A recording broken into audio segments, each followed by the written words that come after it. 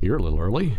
My wife is busy at work. She hasn't come home, so I Uber Eats dinner and just hanging around waiting for something to happen. Are you under the weather? I'm glad that you noticed that because I was a little worried that nobody would notice. No, you do sound a little rough. I think I got the back to school virus. It's the most wonderful time of the year. You know, I was thinking about that. September, October rolls around.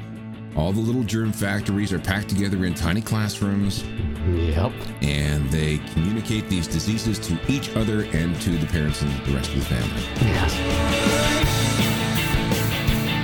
Here we go.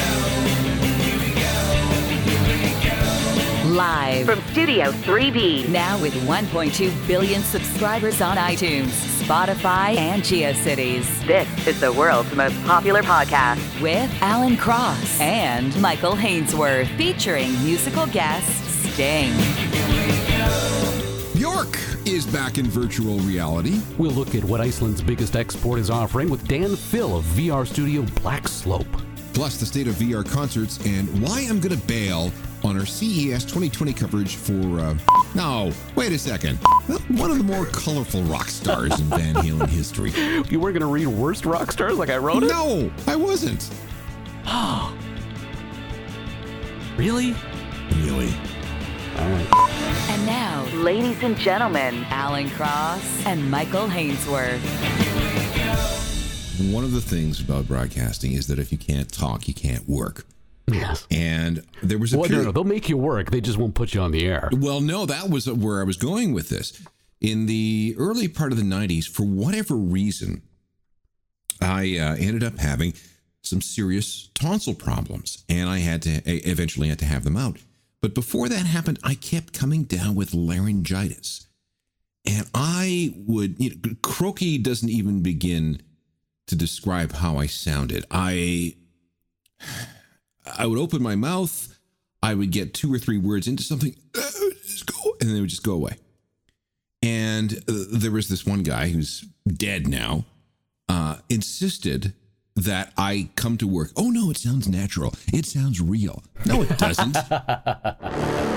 In a world. Oh God, it was terrible. Yeah, it's the rumble underneath it that kind of makes it gross. It does. And, but not only the rumble underneath, but what would eventually happen is that I would run out of something in my larynx and then it would squeak. Oh, yeah. And you sound like that kid from The Simpsons. Exactly. I would go from something really rough and growly to something squeaky like the kid in The Simpsons. It actually is bad for your voice because when you're on the air, you have to have a certain amount of... It's almost like singing in the sense that you have to, control your voice in a way that you don't necessarily have to in real life. It is your instrument. It is your instrument. And I was damaging that instrument, and it ended up causing me all manner of throat problems for years because this guy wouldn't give me, a day off to just sit and be quiet. I'll do some work in the office. I'll file records or something, but just don't make me talk. Wouldn't hear of it. Fisherman's friend, I was warned, is your biggest enemy in broadcasting. How's that? Because it dries out the vocal cords, the literal cords in your throat. Uh-huh. And once something dries out, it becomes brittle and it's more inclined to crack. So you're doing more damage. And the other thing, too, is that when you do lose your voice, we have a tendency to whisper. Yeah. Whispering is worse for your vocal cords than just speaking softly. Yes, it is. And I'm so glad that those problems have disappeared for me for quite some time. And now with you don't have to be on the air every day. So if you do get sick, it's not the crisis it used to be. Now, I know what that sounds like to people who don't work in broadcasting. Oh, poor you've got a bit of a cold. Yeah. It's not the same because of, like you say, the voice is the instrument. And nobody wants to watch or listen to somebody who's sick. Yeah. Yeah, and you can see it. Even if the makeup on TV masks the pale dead alien gray nature of your skin. Oh, and the red eyes. You can see it in the glassiness in the eyes. Yeah. And the thing for me was, in addition to my little one going off to school for the first time and getting everything and bringing it home and giving it to me, not only do the little ones bounce back like within 24 hours, whereas you were out for 3 straight days, at the same time, we had gutted the house, and I took down the drywall in the basement behind the couch underneath the window on which I sat. Well, on the couch on which I sat to watch TV at the end of a long, hard day. And as I pulled down that drywall, behind it hit me like a Mac. 150 square feet of inch-thick, fuzzy black mold. Mold and fungus and, oh, God. And as soon as we cleaned that up, the 3-month rotation of illness went away. Yeah, mold is a terrible thing. My wife has a problem with eye infections and sinus infections. And she claims that it's allergies. But no, I think she's got some sort of fungal or mold infection. Yeah, my biggest fear is that when is that I'm allergic to my house, because it's a century home. It's probably leaked for like the entire Great Depression. And as soon as we pull down the drywall and the ceiling and the plaster and lath, I just am not looking forward to knowing what's really up there. That's probably continuing to make me sick on a regular basis. No, asbestos, probably. You know what? Funny you should say asbestos, because asbestos was a very big thing for homes that were built in like the 1920s, 1930s. My house was built in 1912, and we just missed the big jump in asbestos in renovations. But I knew guys who had done renovations on their homes, and they were pulling up tiles, like those plasticky style kitchen laminate floor tiles. And I'm like, why are you doing that? There's a really high chance that all of those tiles are asbestos. Yeah, I would rather work in Chernobyl. Have you been watching the Netflix, or what, is it Netflix or is it HBO? Who is it? HBO. It's very good. They do a pretty good job of explaining the science, and I was hoping to actually go to Chernobyl next month. Still might happen. I'm supposed to, or was supposed to go to a music festival in Warsaw, and I'd only be there for a couple of days, and I thought, well, that'd be kind of a waste to go all that way just for 2 days. So I checked the schedules, and for $95, I could fly down to Kiev and get a car and go to Chernobyl. Well, have you looked into the tours that they do for Pripyat? I have. Because that's what's fascinating to me for 2 reasons. One, that's the town of like 50,000 people back in 1979 when they first 86. opened it up. Well, yeah, 86 was when the 86, disaster, okay, but they yeah. opened it up in 1979 to the public. It was a town that was built to basically manage Chernobyl. Yeah. And when the disaster happened, that was the town that was evacuated. And what's fascinating to me is that as a big geek, I played shoot-'em-up video games that took place in Pripyat. No, really? What game? I believe it's Call of Duty. No kidding. It's been a long time. I was just a lieutenant back then, doing some wet work. Chernobyl, Christmas for the bad guys. Even a decade later, a lot of them still used it to get their hands on nuclear material. A lot of them, including one, Imran Zakhaev. Of course, we couldn't just let that happen. Cash for spent fuel rods. That's one hell of a recipe for destruction. It was the first time our government had authorized an assassination order since the Second World War.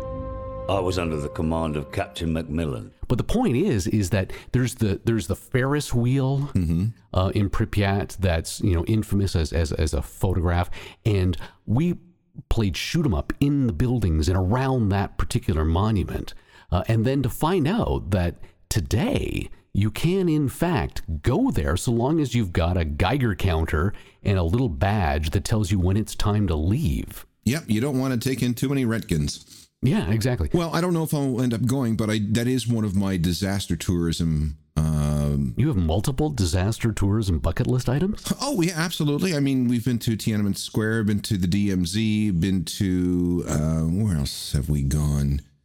The Texas State Book Depository. You know, that's the kind of stuff we like. We've been to the tunnel in Paris where Princess Di died. How weird are you? Oh, completely.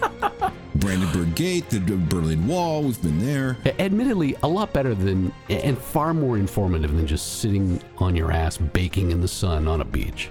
Rather do something like that than go to Sandals. Sorry, Sandals. Want to show your love of the world's most popular podcast, but don't want to open your wallet? Rate and review The Big Show on iTunes and Stitcher. We're not above bribing you either. The craziest review could win you free crap from the Geeks and Beats swag store. So Bjork is back, you know that, right? Yes, she is going to finally release that VR record of hers. Yes, the Bjork digital exhibition that had been apparently making the rounds for various museums worldwide since late 2016 is now coming to VR in its entirety. The 2015 album Vulnicura, or Vulnicura? Whatever, it doesn't matter. It's Bjorkish, doesn't matter.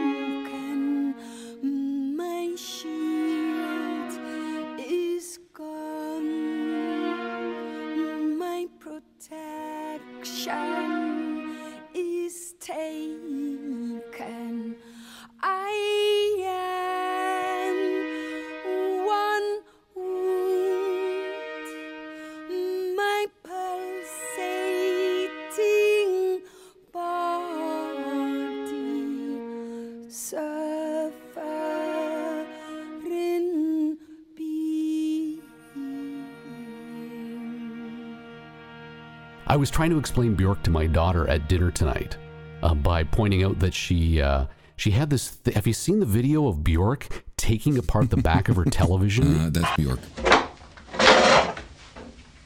This is what it looks like. Look at this. This looks like a city, like a little model of a city, and all the houses which are here, and streets. This is maybe an elevator to go up there. And here are all the wires. These wires. They really take care of all the electrons when they come through here. Yeah, that sounds about Bjork. Yeah. So for $30, the virtual reality album is available on Steam, which means if you've got an Oculus Rift VR headset, a Valve Index, an HTC Vive, one of those higher end models, you can spend the $30 and get this album featuring a collection of live-action 360 video and real-time rendered experiences, which are two very different things. I do not have any of that equipment, therefore I'm going to rely on you to tell me exactly what's going on. Did you not get like a Samsung Gear VR at some point? I just sent it back. You sent it back? They asked for it back. They asked for it back. Well, that's a shame, because you are a friend of mine on Steam, and I noticed that you haven't been doing much lately. No, because I don't have anything. So the 7 tracks that headset owners will get to experience with the full VR visuals: Not Get, Family, Stone Milker, Lion Song, Mouth Mantra, Black Lake, and Quicksand. But what's important to point out that there is a big difference between live action 360 video and real-time rendered experience. So I wanted to get a sense as to where we are in that world and where music goes from here. Maybe a little VR music brainstorming session. Joining us from VR studio Dark Slope is Dan Phil. Dan, thank you for joining us. Oh, no, my pleasure. So I suppose for Alan's benefit, we need to point out that if you're dropping $30 on this Bjork digital exhibition, that there's a big difference in the quality between a live action 360 video and actual real-time rendered VR. Yeah, absolutely. I mean, that was the Bjork pieces were absolutely groundbreaking when they came out a few years ago. And it's still a great kind of home experience. But to truly immerse yourself, you want to end up in a situation where, like you did, Michael, you put on a backpack that's untethered. You enter a world where you take in the persona of an avatar and you're able to engage with other people in real time. And that is truly the dream and the real experience of sort of letting yourself fully understand the VR world. But isn't that ultimately what we're trying to accomplish for music as well? Oh, absolutely. I mean, one of the most incredible things about VR right now is actually not the graphic fidelity. If anything, we're used to sort of having a 4K experience, and at this time, the resolution, even on the best headsets, we're using the Windows Mixed Reality headset, which is a 1440 by 1440 resolution. Compared to 4K, which is sort of 3840 by 2160. But the audio is absolutely incredible. And it literally can help you sort of feel like you're in a completely different world. And so I think that that's actually what's convincing your brain that there's really interesting things that are going on. And I mean, for us in our projects, the audio consists of everything from having sort of a sound bed to a musical score, to even using audio wavelengths for haptic feedback. And that's really wait. Hang on. Explain that one to me. What do you mean audio waves is haptic feedback? If you're able to use a device like a haptic or B-haptic vest like we're using, the sound waves themselves create these pulses that will give you the sense that you can feel things like wind, or you can feel things like ambient rumbling in the distance. Prime example, I'm a big fan of Elite Dangerous in VR, where you get to be a real-life Han Solo inside a Millennium Falcon-style ship, and I installed a device called the Butt Kicker that strips out all of the mid and high-end range audio, and if it's a rumble, it literally rumbles my seat. So when I click the button to raise the landing gear and it goes ka-clunk, I feel the landing gear rise. Ship released. Engines engaged.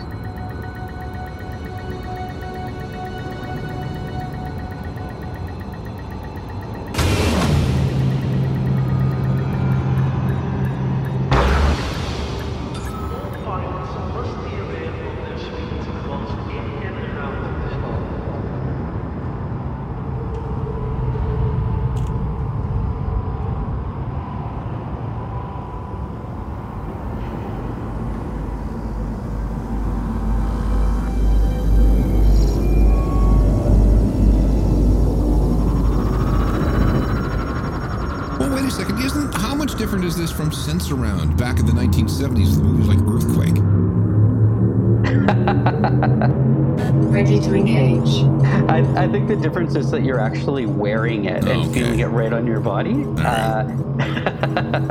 But I think it's almost like the comparison would be, seeing a movie where there's green screen behind, as compared to now having virtual productions where you literally have got physical objects that don't exist that are in front of you. Okay. And audio treatment in the same way. All right, I'm schooled. Fine.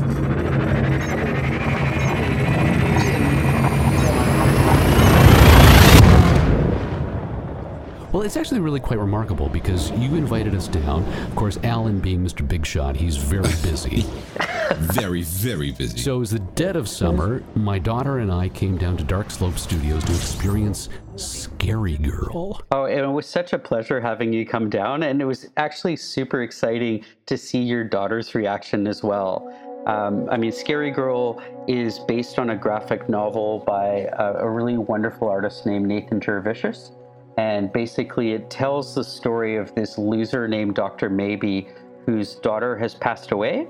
And he tries to use all his conjuring to bring her back, and ends up creating this creature that's got a squid arm and is missing an eye and has this kind of bone for another arm. And he thinks it's disgusting and he throws it away. And he tries again and again to create his daughter back, and he keeps creating reject after reject. And in our experience, which is about a 20-minute experience, you play the role of the rejects. And so up to 8 people materialize in kind of a Ready Player One style environment as a sort of steampunky looking avatar. And your goal is basically to try and stop Dr. Maybe. And we got a chance to interview him about turning a graphic novel into a VR experience. As creative director, what does that mean in a 3D virtual world?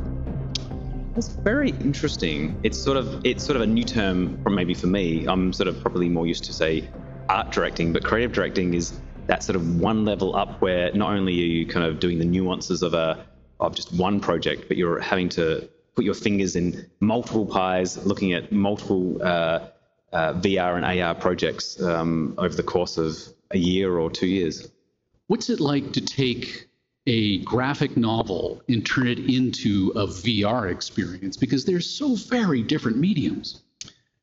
Extremely different. In fact, it was a major challenge initially because you are fairly passive audience when you're reading a book. I mean, you do have some sort of activity. You've got to turn the page. You can time out how long you want to read a graphic novel. But with a VR experience, especially free roam, you have no control of where a person will go. So you have to kind of almost wrangle kind of wild animals, people through an environment, make them look in a certain direction, make them listen to a certain sound, get them through the level in an appropriate time, and still tell an effective story where people come away feeling satisfied.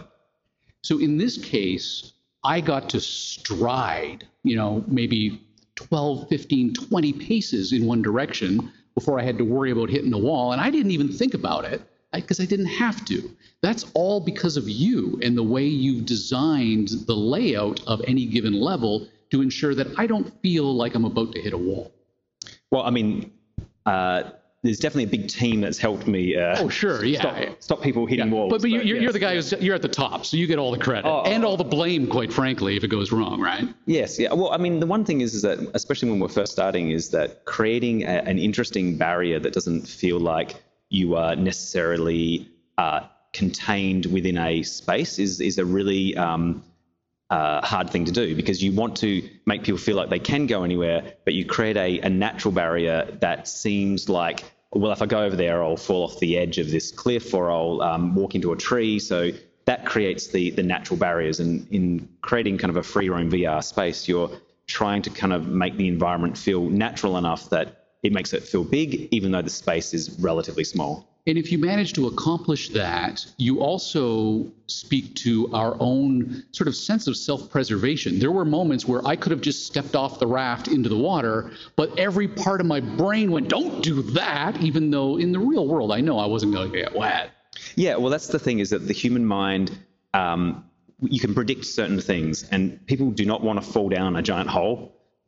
They don't probably want to get hit by a rolling ball or a stalactite that's about to drop on their heads. So we could predict generally that people will want to avoid these things. They'll walk a certain way. You probably experienced there's a giant hole in a cave. 99% of people will always be intimidated of walking off the path and into the whole space, because our brains naturally want us to walk on a safe space. And so we can get people to walk anywhere we want by creating these danger zones and safe spaces. Tell me about that evolution of the storytelling, though, because you can't just, as I say, take a book and put it into VR.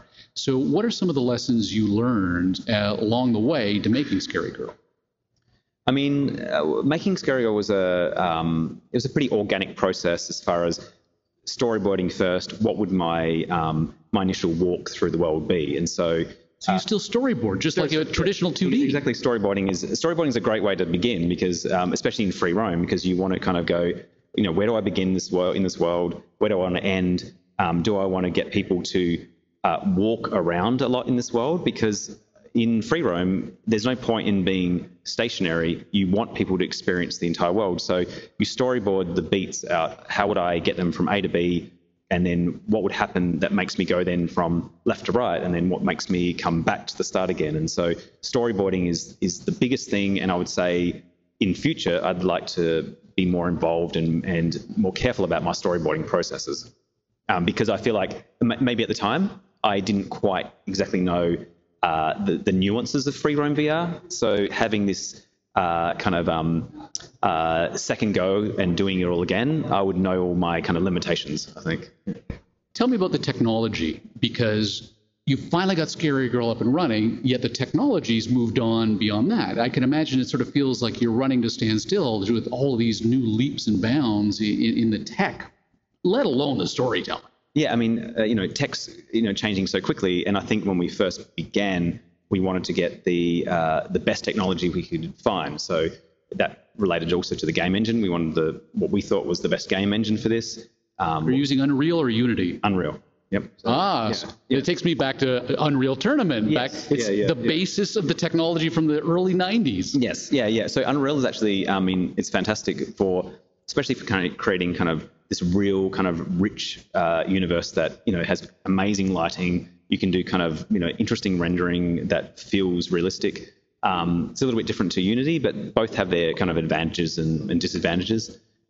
We also wanted to get, the best computers we could get at the time, the best headsets. And so even though we're kind of, a year and a half on from when we began, it feels as though we're still not ancient technology. We're still kind of hovering around, generally better than what most people have, but we know that we're going to try something even more exciting now because we've got newer technology. So there's stuff that's lighter, that doesn't even require headsets now. There's stuff that has inside-out tracking. There's all these amazing... Where you don't need the exterior sensors that we're looking at. Exactly, because it's an expensive setup. Not many people can have that in their house or even as a vendor, you can't afford to buy that. So, having no kind of sensors anywhere is a real advantage and much, much cheaper as well. So what's next as far as this technology goes, as far as you're concerned? I mean, as a storyteller and someone that loves creating kind of, rich universes, I'm very excited about the Oculus Quest, doing things with that. I think it doesn't require backpacks. It's a very... no tether. There's no tether. There's no computer involved. The computer is sort of in the headset. It's a very lightweight, cheap tool, but it is also very flexible as well. So I want to start, for me, and I think that a lot of people are going to be moving to the Quest because of its affordability, because of its access to home users. We're going to see a lot of that in the future, and I think that's going to open up a lot of different, say, filmmakers, a lot of different game designers wanting to use that as a platform to make their content. If we were to jump 10 years into the future, where is the storytelling when it comes to the technology? Like, we'll go see a big screen movie. We'll go see a movie in our basements. But how are we consuming content 10 years from now when it comes to VR? That's a very interesting question. And it could be that VR has I would say, a more tactile aspect to it when it comes to movie watching. So it wouldn't surprise me if it was very common to be, going to a movie theater where not only am I wearing the headset, but I'm also experiencing with tactile forms the actual thing itself. So for instance, I'm watching John Wick. Suddenly I'm going into his car and being able to drive his car, or I'm, fighting superheroes in Avengers with the headset on, but I'm part of the movie. So it's this sort of part movie, part sort of interaction that I'd be experiencing. I wonder if I'm just even if the question is even invalid. Do we even consider this experience the same category as a movie? Because movies are passive. This is wholly active, and the story depends on you. That's true. Yeah. I mean, I'd still say that storytelling is storytelling. I think that it doesn't matter how you want to tell a story. It needs to be a good story. So whether it's a book or a film or a VR experience, the basic principles of storytelling should always be there. It's more about the challenges of how do I get an audience to react or participate in more interactive type mediums. So VR can be a passive thing if it's at home, but if you're going to do a free roam, game or a film, it's very, very active. Yeah. When I spoke to the CEO of Cineplex, which put in a ton of VR pods in some of their prime locations for a while, I pulled them out. It didn't seem to have the traction. Why do you suppose that is? Is it maybe, again, back tied to the idea that, movies in VR, they're not the same thing? Actually, I was just talking to my friend about that because, we used to go to the Scotiabank and there was the place downstairs.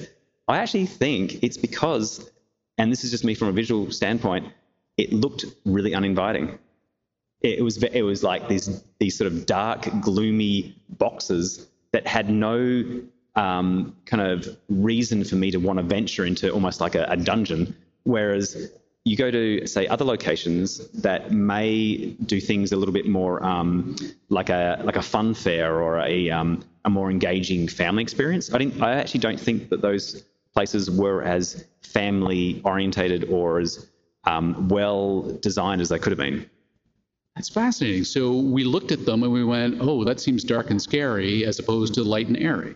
Exactly. I actually would walk by and go, what is this? It looks like a corporate kind of, I'm going to like a convention for accountants and, some sort of, I don't know. You're at a trade show. Yeah, a trade show. It looked like a trade show. That's what it looked like to me. So yeah, I would say part of it's just like optics. Thank you so much for your time. No problem. So you've got all these creatures. How many creatures are there? 8, you said? There's 8 avatars, but those are just the human characters, and of course Scary Girl, and then just hundreds of other characters that are within the world itself. So you've got all these Scary Girl rejects, these mutants, all with daddy issues. Let's talk about a different issue, and it comes sort of full circle back into the audio component of virtual reality and giving you that immersive experience where you feel like you're present. There's that presence associated with it. I spent some time talking to the folks at 5Rs, the festival for augmented and virtual reality experiences, and Karam had some really interesting points about music in VR. And you have a very significant interest in trying to bring music into the virtual reality world as well. Absolutely. I mean, we use spatialized audio, which basically means that it's 360-degree audio. So when you turn your head towards something, it's directional. And so you can, and as you walk towards different things within the experience, you'll hear them louder or quieter. We used Grayson Matthews as the audio post group and a really fantastic music director named Christian Hurst, who basically created 7 original compositions. So there's sort of like a sound bed like you would have in a feature film. And depending on the different areas that you're in, there's a sense of intensity when there's battles that are going on. There's a sense of serenity as you're traveling along on a raft through the goo-filled sewers. And it really kind of helps to kind of sell the environment. And then layered above that is a collection of environmental sound effects and other ones that are triggered by interactivity. So if you were sucking up goo, you've got this haptic feedback in your sucking weapon, and there's also that sense of goo sound effect. I'm sorry, your sucking weapon? Yeah, I didn't think he'd let that one go. I was going to let that one go by. No. Yes.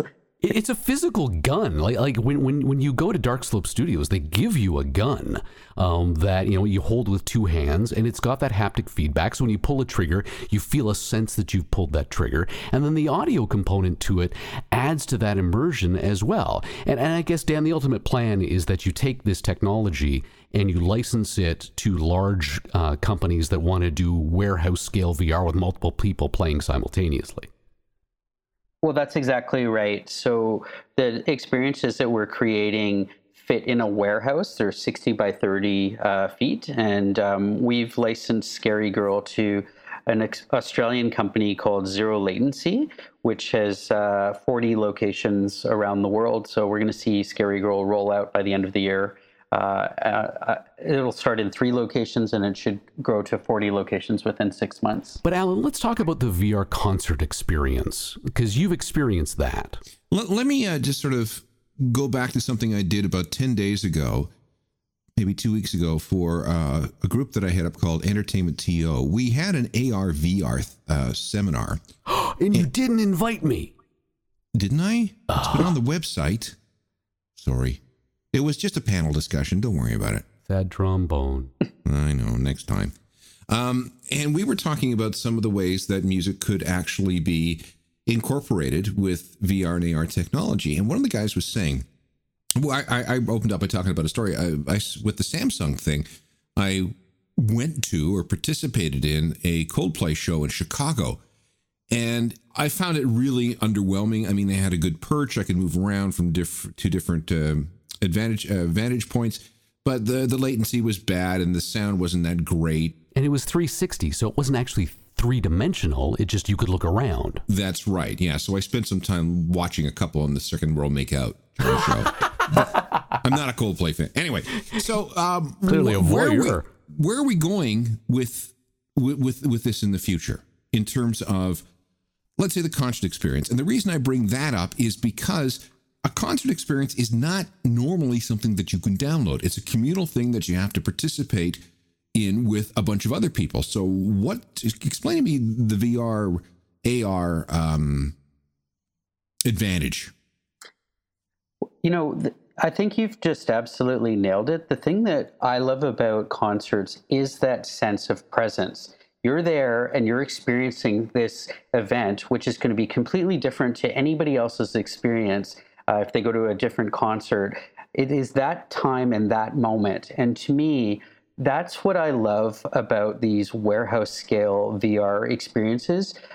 I think it's more about being in the world with other people together than it is about having this concert experience or video that is being kind of projected to you as an individual. And so I find a lot of VR experiences fall over if they literally feel like they are a video and you have some interactive options that all seem predetermined.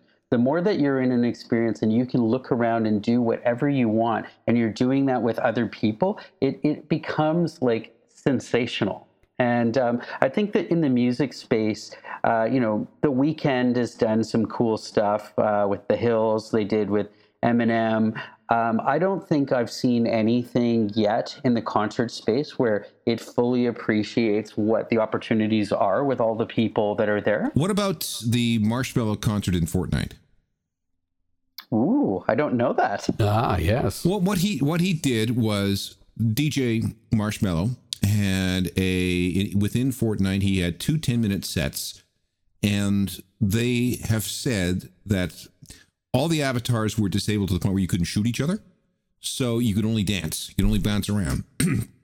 And they say that 10 million people participated in this, and that the next step is to monetize this by, if you went to a virtual concert like this, buy a t-shirt. Well, they monetized it. People spent on average $25. Did they?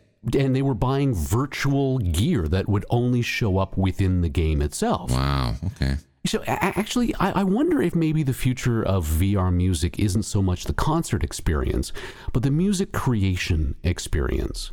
Because anybody who's in music is familiar, at least tangentially, with MIDI.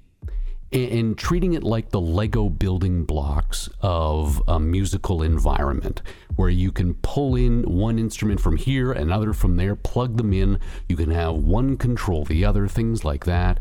To create a VR experience where you could play a virtual synthesizer with a bunch of other people who play virtual musical instruments themselves, that communal experience might be far more interesting as a generation function than just as a spectator sport.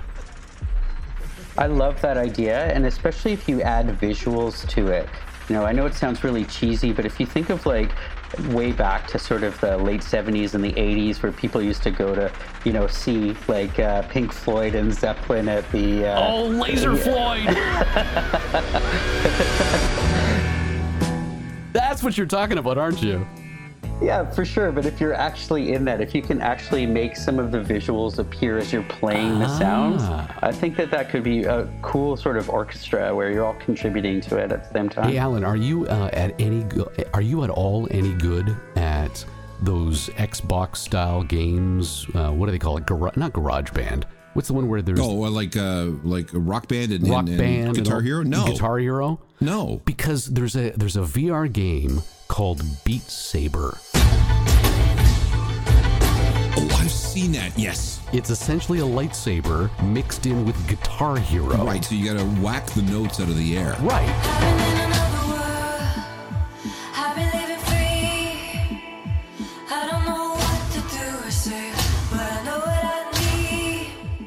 Absolutely, and it's incredibly successful. It's the top title actually for home use right now, so it's incredibly fun.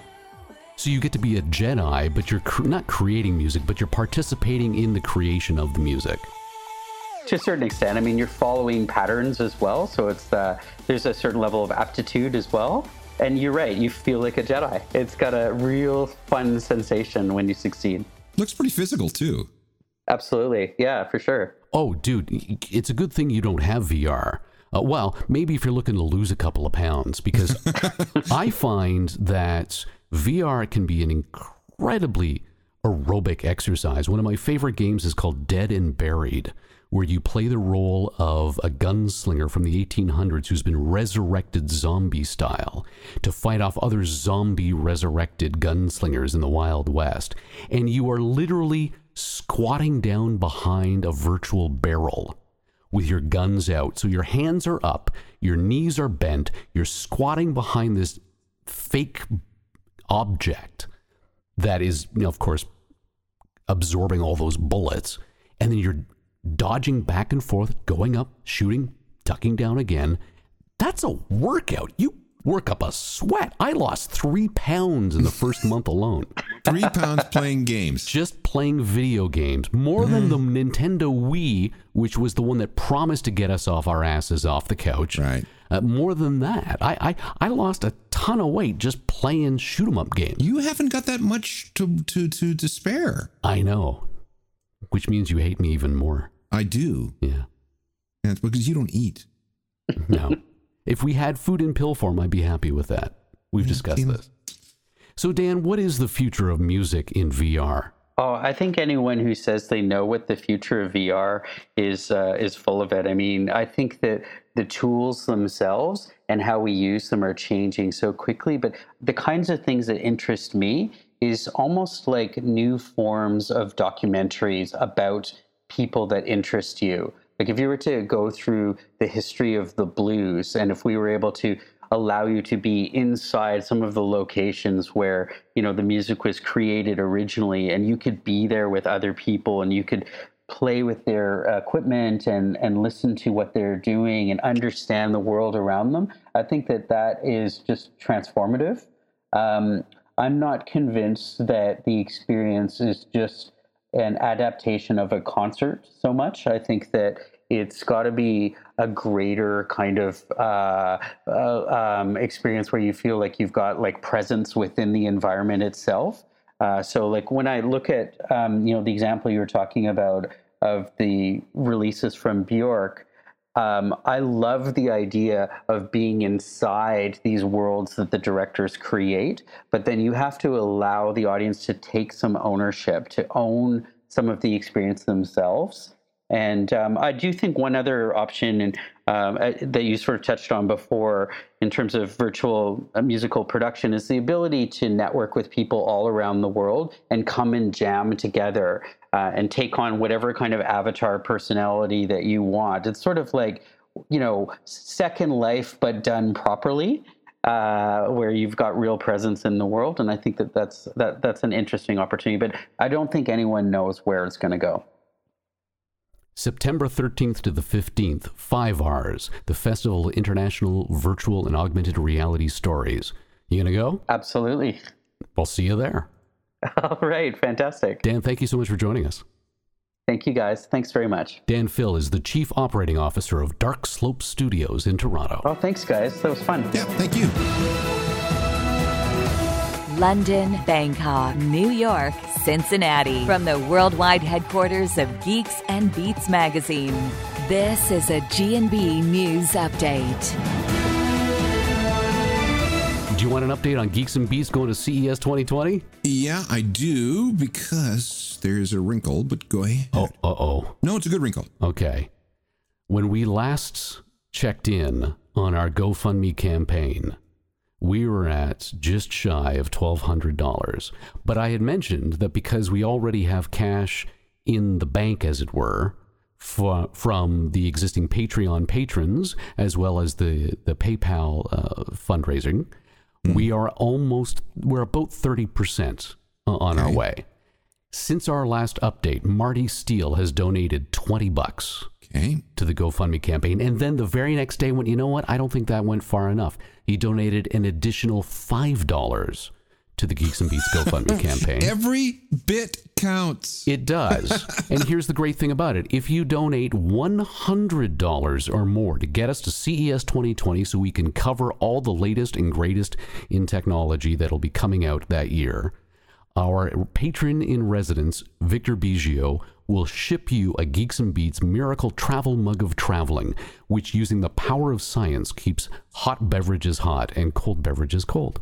Excellent. Okay. So what's in the kitty now? So what's in the kitty now? $1,225 on the GoFundMe campaign of our $10,000 goal, mind you. That's 13%. Where did the other 17% go? We still have that from Patreon. Okay, so what do we got? In total, we are at 32% of the way, which means we've got enough cash to send you and me, but we're going to have to put our ace producer, Sean Jeté, on a bus to Las Vegas. That's fine. We can't afford to fly him yet. No, it's fine. So as soon as we can afford to fly him, at least the three of us will be able to keep shifts sleeping underneath the overpass. Do we really need him? Because I'm about to suggest something. Well, of course, we need somebody who can keep you and me on track, wrangle you, keep you from wandering off more than anything else, as well as shoot the video for us and help us edit. Right.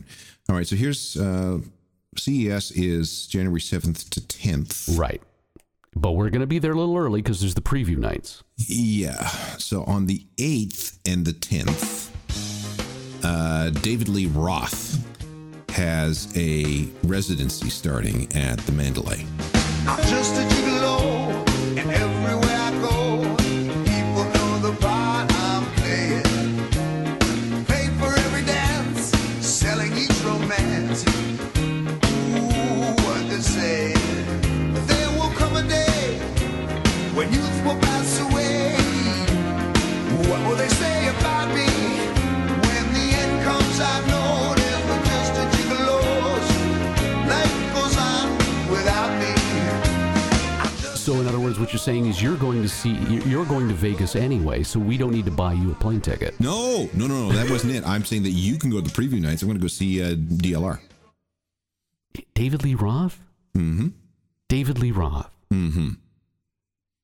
I make no apologies for that. I was a big early Van Halen fan. Yeah, well, there's really no justification.